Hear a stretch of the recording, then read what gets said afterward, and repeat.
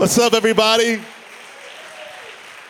My name is Alvin. For those of you who are here for the first time, welcome to Nashville Live. You picked a good day to come. It's our 11th anniversary celebration. And the work of art you just watched was an idea. We had a discipleship course called Destiny Training, and our service met at 2 p.m. on Sundays, and we had the great idea to host this after a 2 p.m. service at 5 p.m. to 7, and I had the job of motivating the church to sign up for this 2-hour class for 12 weeks at 5 p.m., and we were like, what is going to get people to want to come to this? So I wrote that song and did a little video, and we played that every Sunday for like a month and a half. And we had about 200 people in our church at that time. 90 people signed up for this class. If you were around during Destiny Training, can you raise your hand? Anybody? Okay, we still got some survivors. Awesome. They're still here. I think there was more in first service. But anyway, this has been a very nostalgic week, and we were going through old photos and videos, and I was like, oh man, we got to show that Destiny Training video. But yes, there's a lot of things to celebrate. There's been year after year, just story after story, so many testimonies, so many memories, and we've just been, really sentimental the past week, just thinking back on all that God has done. But today is a celebration, so we've got a little after party after the service out this way with some sweets for you and some music, and you can go out there and enjoy the good weather. But before you do, we have a mural that we had made right here called The Best Chapter Yet. It's a great piece of art. It's a painting, and you can sign the wall. We would love for everybody to sign the wall to show that you were here for what's about to be our best chapter yet, year 11. So good things are happening. This is a sweet day for me and for this church, and I would love to just get right into the Word. I've got something I want to share with you before you leave, and then we'll celebrate. Repeat these words after me, if you can. Say, the Word of God is the bread of life. May my heart conceive it and my life achieve it. In the name of Jesus, amen. Great. Well, we've been doing a lot of looking back, and there's two things that sort of stir up when I reminisce and I get nostalgic and think about all that's happened the past 11 years. And one thing that comes up is sentiment. There's a great emotional experience that happens when you look back and think of what God has done over these past 11 years through this community. And the second thing is confirmation. And I want to focus more on the confirmation because sentiment's good, but it's essentially emotional. And, that's great, but it's not as foundational as something like confirmation. And I want to make sure that while we honor the past, we don't live in the past. And today is a combination of honoring what's happened, but also really taking this as a launching pad to go forward, to go further. I believe that the Lord is still deepening the depth of our church and the weight of our impact on our city and on our nation. I believe there's so much more that He wants to do in the future. So confirmation is important because it gives us a chance to review the foundation of what started this. And I want to honor my dad because 9 of these years that we've been celebrating were led by my parents, our founding pastors, so I want to honor them. Pastor Love, Pastor CC, they've done most of the work, and I'm just now getting in, so I want to make it very clear that the beginning of this church, and even now, it's so much under the leadership of what my parents have established and what they're doing. My dad did a great job last week preaching. He got to share his testimony. Me and Jasmine were away. I was speaking at a church in Chicago, and I loved it. God moved, and it was a blessing to be able to do that and to share that with Jasmine. But I really did miss being here. I missed being with you guys. I got to watch online, and I was so glad he shared his story. His story is pretty powerful, isn't it? Very powerful story of what God has done in him, and was really happy that he read that word that the Lord gave him before our church started that he wrote down. And whenever he reads that, those two things stir up that I brought up before, sentiment, but also confirmation. And it makes me feel very secure being reminded that this church was inspired by God.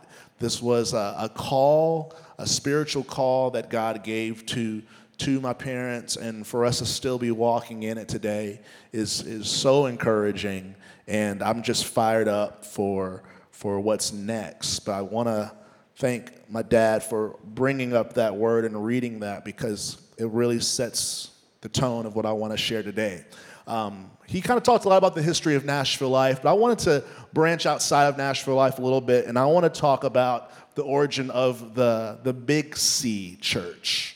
The church itself. Nashville life is just a small twig on a small branch of a huge tree that was planted so long ago by Jesus Christ. And I want to talk about the origin of the church, because if we want to move forward, we need to make sure that we are still attached to the roots of what started the church, of why Jesus started the church. And I believe as long as we are connected to that foundation, we can expect for God to continue to prosper us, continue to bless us, continue to increase us for years and years to come. So this is a little bit of a history lesson, but I think it's going to be confirming for what God has for the church next.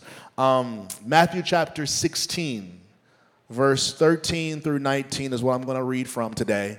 And Matthew chapter 16, verse 13 starts with saying, it says, "Now when Jesus came into the district of Caesarea Philippi, he asked his disciples a question. He says, 'Who do people say that the Son of Man is?'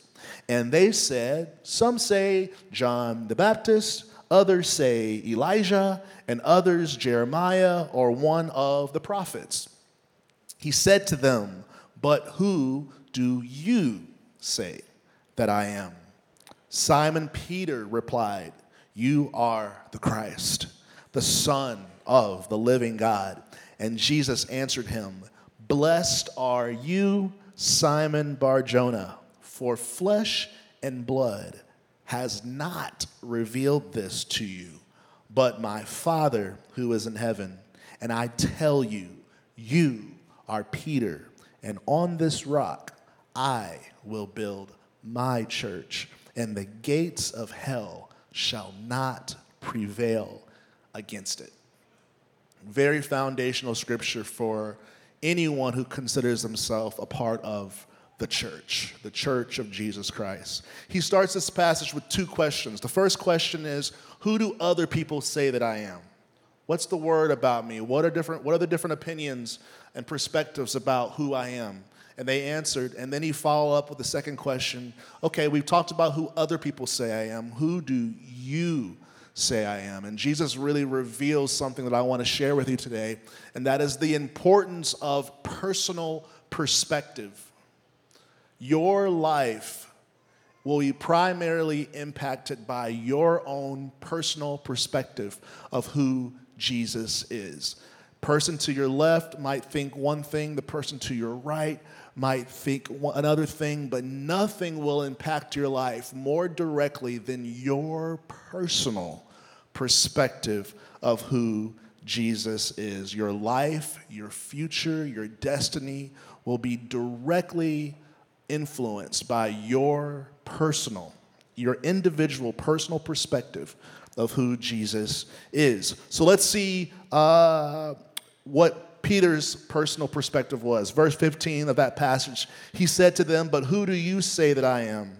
Simon Peter replied, "You are the Christ, the Son of the the living God. So of all the perspectives that one would have of Jesus, there was a specific perspective that Peter shared that was his own and that he expressed. And it was his personal perspective that Jesus was not just a prophet. He wasn't just a good teacher. He was the reincarnation of another great man of God from the past. He was the Christ, which is another word for the Messiah. He was the anointed one. He was the one who was filled and empowered by God's Spirit. He was the manifestation of God for the salvation of humanity. And this was the perspective that Peter shared. It was his personal view of who Jesus was. And this was Jesus' response. Verse 17, Jesus answered him, "Blessed are you, Simon Bar-Jonah, for flesh and blood has not revealed this to you, but my Father who is in heaven." Jesus said that Peter was blessed because of this personal perspective that he had. He received a blessing from Jesus by having the perspective that he shared. Now, I do want to talk about the different perspectives out there because I believe that all people are created equally, but all perspectives aren't created equally. And the reason why I say that is because perspective is a matter of the source. We all have different perspectives that have been provided by different things in life. Some people, your perspective is a reflection of the friend group that you have, or the family that you grew up in, or the socioeconomic background that you have, or the news channel that you watch, or the people that you follow on Instagram. We all have different things informing our perspectives. And the reason why Jesus called Peter's perspective blessed was because of the source of his perspective.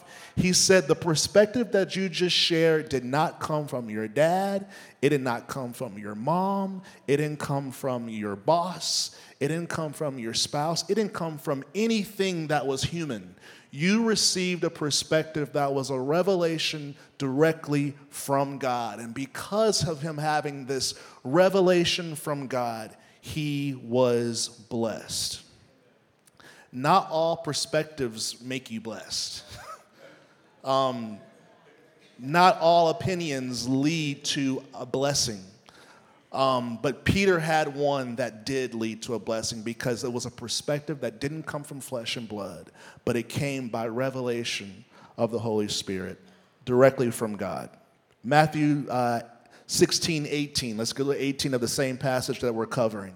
Jesus says, "And I tell you, you are Peter, and on this rock I will build my church." Now he's taking it a step further because he said that Peter was blessed. But now he's saying, not only are you blessed by this revelation, but I'm going to take the revelation that you got from God and I'm going to use it to bless a lot of other people. I'm going to take that specific revelation, that perspective of who I am, that I am the Christ and that I am the Son of the living God, and I'm going to make this the bedrock to this new thing I'm going to build called the church. And I'm going to let that revelation that you shared be the rock, the foundation that I'm going to build this church. Now, many people have heard that the church is more than just the building. It's not about the four walls. It's the gathering of the people. Many of you have heard that, right? And if you heard that, that's good. That's true. The church is more than just this space. Though we love this space, this is not what the church is. The gathering of people.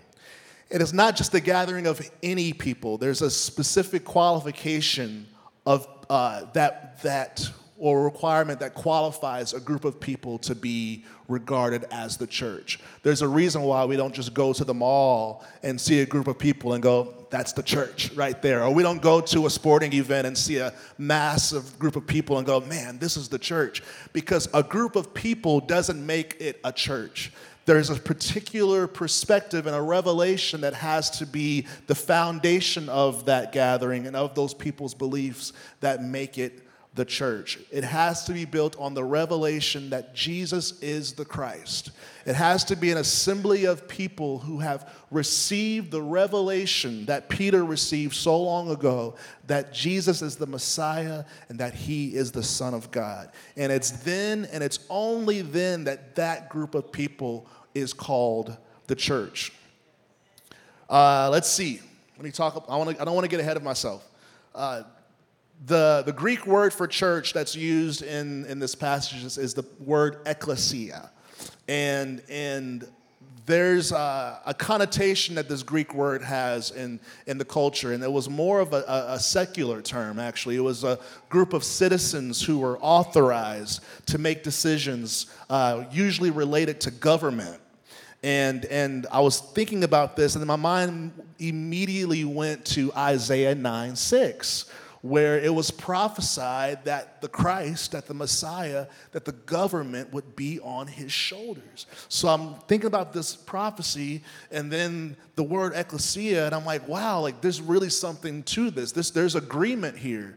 The Lord is fulfilling what the prophecy was, and that the group of people that would be the church would be sanctioned by God, anointed and given the authority by God himself to speak the truth and declare truth for the well-being of the world. There's a governing call on the church. I believe that's why our vision is following Jesus, building leaders. We believe that every member of the church is called to a place of influence, to a place of leadership. We are the light. We are the city on the hill that can't be hidden. We are the light of the world. We give light to the world. We give peace. We give preservation to the world. We give flavor to the world. We give righteousness to the world. This group of people called the church. And it's encouraging to know that that's the call that we have. But let me talk a little bit further before some of you guys go too far with the word government. Matthew 16:18 continues. Jesus says, "And the gates of hell shall not prevail against it," talking about the church. This group that he's building, this assembly of people that he's building on this revelation that Jesus is the Christ. It says that the gates of hell will not prevail against this church. Jesus is revealing something about the government, the governing nature of the church. The gates of hell is a spiritual term. It's referring to the authority of death, the power of death. And it's a spiritual matter. There's a reason, he didn't say, and Rome won't prevail against the church, or Caesar won't prevail against the church. And the reason why I'm making this clear is because I think many Christians have made the mistake of limiting the authority that God has given to the church to human politics and human government.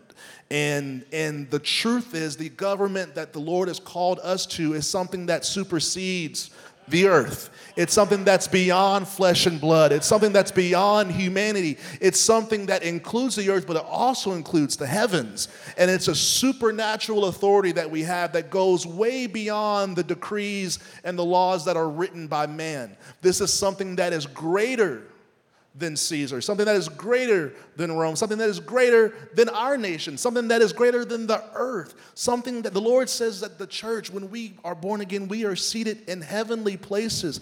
There's a heaven and earth type of authority that the Lord shares with the church. And it's something way beyond what most of us think when we think about our position in this world. The church, I think, wildly underestimates the authority and the power and the impact that we've been called to make in this world. Before I go any further, I want to reiterate one thing, and I just want to make it clear that the gathering of people that the Lord is building, the church, it is built on and built by the revelation that Jesus is the Christ, which means that Jesus is greater than death. To say that Jesus is the Christ is to say that Jesus is greater than death. He's greater than sin. He overrides. He has all power. He has the power of God. He is God. To say Jesus is the Christ is to say that he is greater than death. And this is an essential belief for a member of his church. To believe that Jesus is the Christ, to believe that he is greater than death, is an essential belief that every person who is in the church that he is building to have. We must have this. And the reason why it's essential that we know that Jesus is greater than death is because it's a historical fact that Jesus died. He was crucified on the cross. And that's a historical fact. That's just as much of a fact as any king or any person or any movie star or any great parent. It's fact that they lived and then they died. And the importance of knowing that Jesus is greater than death is because saying that he's the Christ is what informs us that he rose from the grave. Jesus didn't just die, but he died and rose. He is alive today. Jesus is alive today. It's common knowledge. There's no controversy around the fact that Jesus died. We're going to get amens all across the world. Every atheist will say amen to that. That is not the polarizing detail. The amens don't get diminished until we say that he rose from the grave. Because if he rose from the grave, that would imply that Jesus is greater than death, which would mean that he is the Christ. And that's where the amens across the world will diminish. Because while everybody can accept that Jesus was crucified and that he died, not everybody is accepting that he rose from the grave. So the detail that Jesus is the Christ is essential to be in the church that he is building. Now, let me share something really quickly, because this is what makes it complicated. Language can often make things complicated because some words have more than one meaning. And the word I want to talk about really quickly is the word church. Church has more than one meaning. And the reason why is this. I'll prove it. I'm going to give you two statements, and I think both are true. It is essential that you have a revelation that Jesus is the Christ for you to be in his church, to be in the church. It is not essential that you have a revelation that Jesus is the Christ for you to be in the church. The reason why both of these statements are true is because the word church has two meanings in our world. There is the spiritual church that Jesus is building, and then there's the physical church that we're in right now. There's the physical gathering of people, which is called church. And you don't have to know that Jesus is Lord to be in the physical gathering of Jesus. Physical gathering of the church. Yet you have to have it to be in the spiritual house that he's building. And it's going to be a confusing dilemma because both are happening at the same time. You don't have to believe to be in the church building, but yet you have to believe to be in the spiritual thing that he's building, the spiritual church. And our meetings have people who think Jesus is alive, and our meetings have people who don't think he is, and it can be a little bit tricky because which church are we talking about? Like, yes, there's church, but then there's church, and I'm confused. It can be tricky, but the good news is it's not too tricky for Jesus. He has allotted for this. He knew that this would be the case, and he actually has wisdom on this dilemma that we are in. And he explains it in Matthew chapter 13. Matthew chapter 13, stick with me, verse 24 through 30. Jesus says, he put another parable before them, saying, the kingdom of heaven may be compared to a man who sowed good seed, in his field. But while his men were sleeping, his enemy came and sowed weeds among the wheat and went away. So when the plants came up and bore grain, then the weeds appeared also. And the servants of the master of the house came and said to him, Master, did you not sow good seed in your field? How then does it have weeds? He said to them, an enemy has done this. So the servants said to him, then do you want us to go and gather them? But he said, no, lest in gathering the weeds you root up the wheat along with them. Let both grow together until the harvest. And at harvest time, I will tell the reapers, gather the weeds first and bind them in bundles to be burned, but gather the wheat into my barn. Sorry, I messed up a lot reading that. But you're following me, right? Jesus is fully aware that the spiritual church and the physical church are coexisting at the same time. And as odd as it might seem, it is his will that both coexist together. He actually says it's in the best interest of his spiritual church that both are coexisting together until the very end, which has not happened yet. Thing about Jesus is he's used to mixed company. It's been a mixed bag in his church since the beginning. I mean, even when he just had 12, he said one of y'all is a devil. So it's been a mixed group since jump. It's never been an unadulterated, every single person in the space is alive in the spirit. There's always been a physical group of people who are following Jesus, and then who Jesus sees is really following him. That's always been the case. So he's not as nervous about this as we can get when we hear that there's mixture in the house of God. We're like, oh my God, Jesus is like, it's always been. Even my first 12, there was one that was going to kill me. So when it comes to his plan, he's already figured this out. And the good news for us is it doesn't matter, because there hasn't been an era, there hasn't been a year, there hasn't been a phase of the Church of Jesus Christ where he has not been able to move powerfully. Every season of the church, he's still saving souls, he's still healing diseases, he's still reconciling, he's still setting people free, because the Lord knows how to work with the fraction that he's given at times. Even if it's just a remnant, when he finds someone who is actually walking with a revelation, a personal revelation of him, he can move so powerfully through it, even if it was just one. And it's more than just one.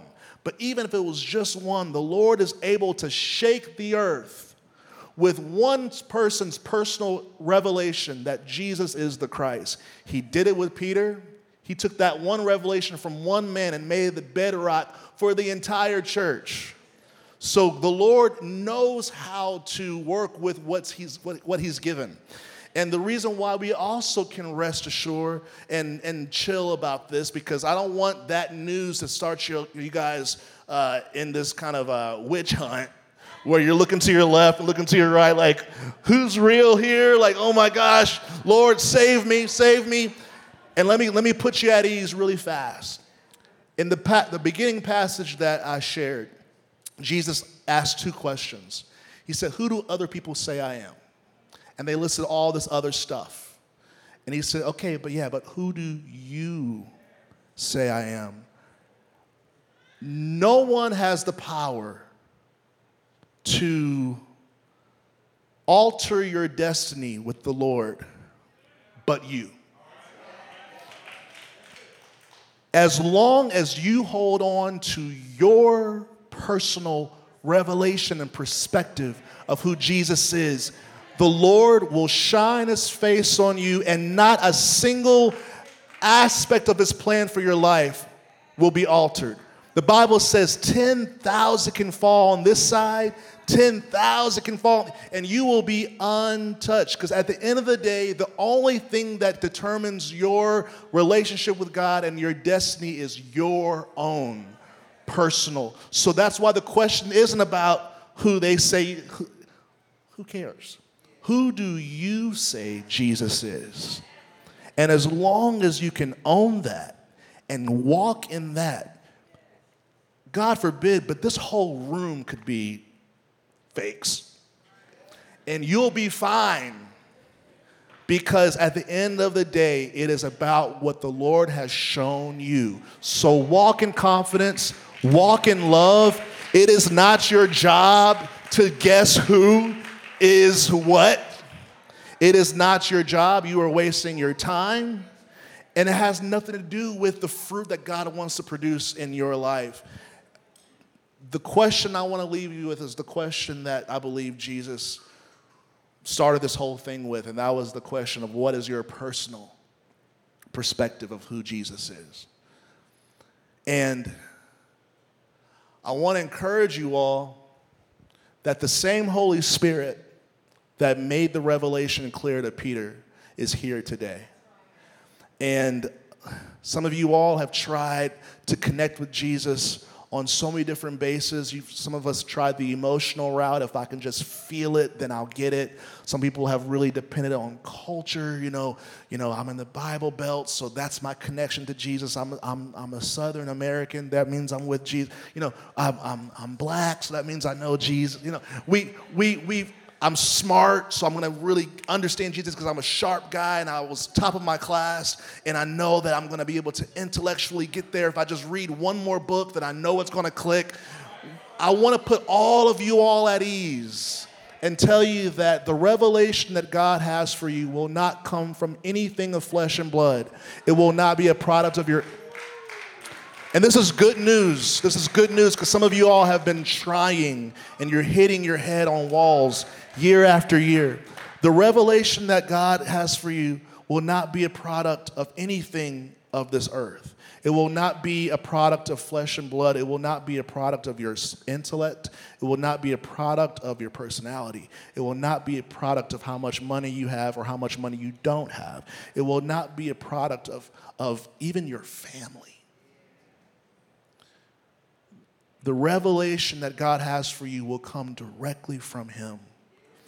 And just like He did it for Peter and so many other men and women along the way, He can do it for you. And I just want to encourage everybody here to open up your heart, humble yourself. The flesh and blood can't perceive Jesus. You can't. People saw Him physically and still didn't see who He was. For any of us who think we have a disadvantage because we weren't around when the 2 fish and 5 loaves multiplied, trust me, there were naysayers that were eating bread and fish. Full of fish, still saying, that's not Him. I promise you, flesh and blood will not reveal this to you. You have to just lay all that aside and say, Father, unless you reveal it to me by your Spirit, I can't see Jesus. And I need to see Jesus. So Holy Spirit, reveal Him to me. We all need a personal spiritual revelation of who Jesus is if we are going to be a part of the church that He is building. Because now the spiritual church, now the physical church, you can do a whole lot and not believe. But the spiritual house that God is building is built exclusively on the specific revelation that Jesus is the Christ. He's greater than death. He's alive today. And because He's alive, I can live forever. I want to pray. Father, I thank You for the word. I thank You, Lord. I just pray that all of us can just rest at this moment and lay aside all of our efforts and all of our attempts to know You and to understand You, God. And let us be liberated today that unless your spirit reveals who Jesus is, we're not going to see. So we ask you today to open up the eyes of our heart on behalf of everybody in this room, everyone watching online. Lord, we want to be a part of what you're building spiritually. Yes, we're in a great physical space and we thank God for this building. But when you come back, you're not coming back for the building. You're coming back for a spiritual house. People who have received the revelation that Jesus is the Christ and have let that revelation impact every aspect of their lives. Lord, we want our life to be built on the rock that you are the Messiah, that you are greater than death, that you have all power, all authority. You're King of Kings, you're Lord of Lords, you are the Son of God. You're coming back for us. Lord, let this be our foundation. Let this be our connection to you. Let this be the connection to the church. Nothing else. God, I pray that every heart here that's willing, I pray, Lord, that you would draw them by your Spirit, open up the eyes of their heart, and let them see you, Jesus. We want to see you. We need to see you, Jesus. There's so many perspectives out there, God. Philosophy, culture, politics, there's so many perspectives of you, God, and we only want the one that comes from you. We only want the revelation that comes directly from you, God, the Father. That's what we want. That's what we need. And Lord, I thank you that we don't have to beg because you want us to see Jesus even more so than we've wanted to, God. So we know that you're going to meet us. And I just pray even now as I pray, Lord, that people would be receiving revelation of who you are, God. Let it be by your Spirit. Holy Spirit, I ask you in this moment to touch every heart, every mind with a fresh, potent, clear revelation of the glory and the majesty and the love of Jesus. I pray this in your name, Jesus. Amen. I'm going to ask us all to stand. We're about to close out. Because once you receive a revelation of Jesus, there is a next step. We're big on next steps here at Nashville. There is a next step, and you've got to confess. You've got to speak the revelation that Peter didn't just think it, but he said it.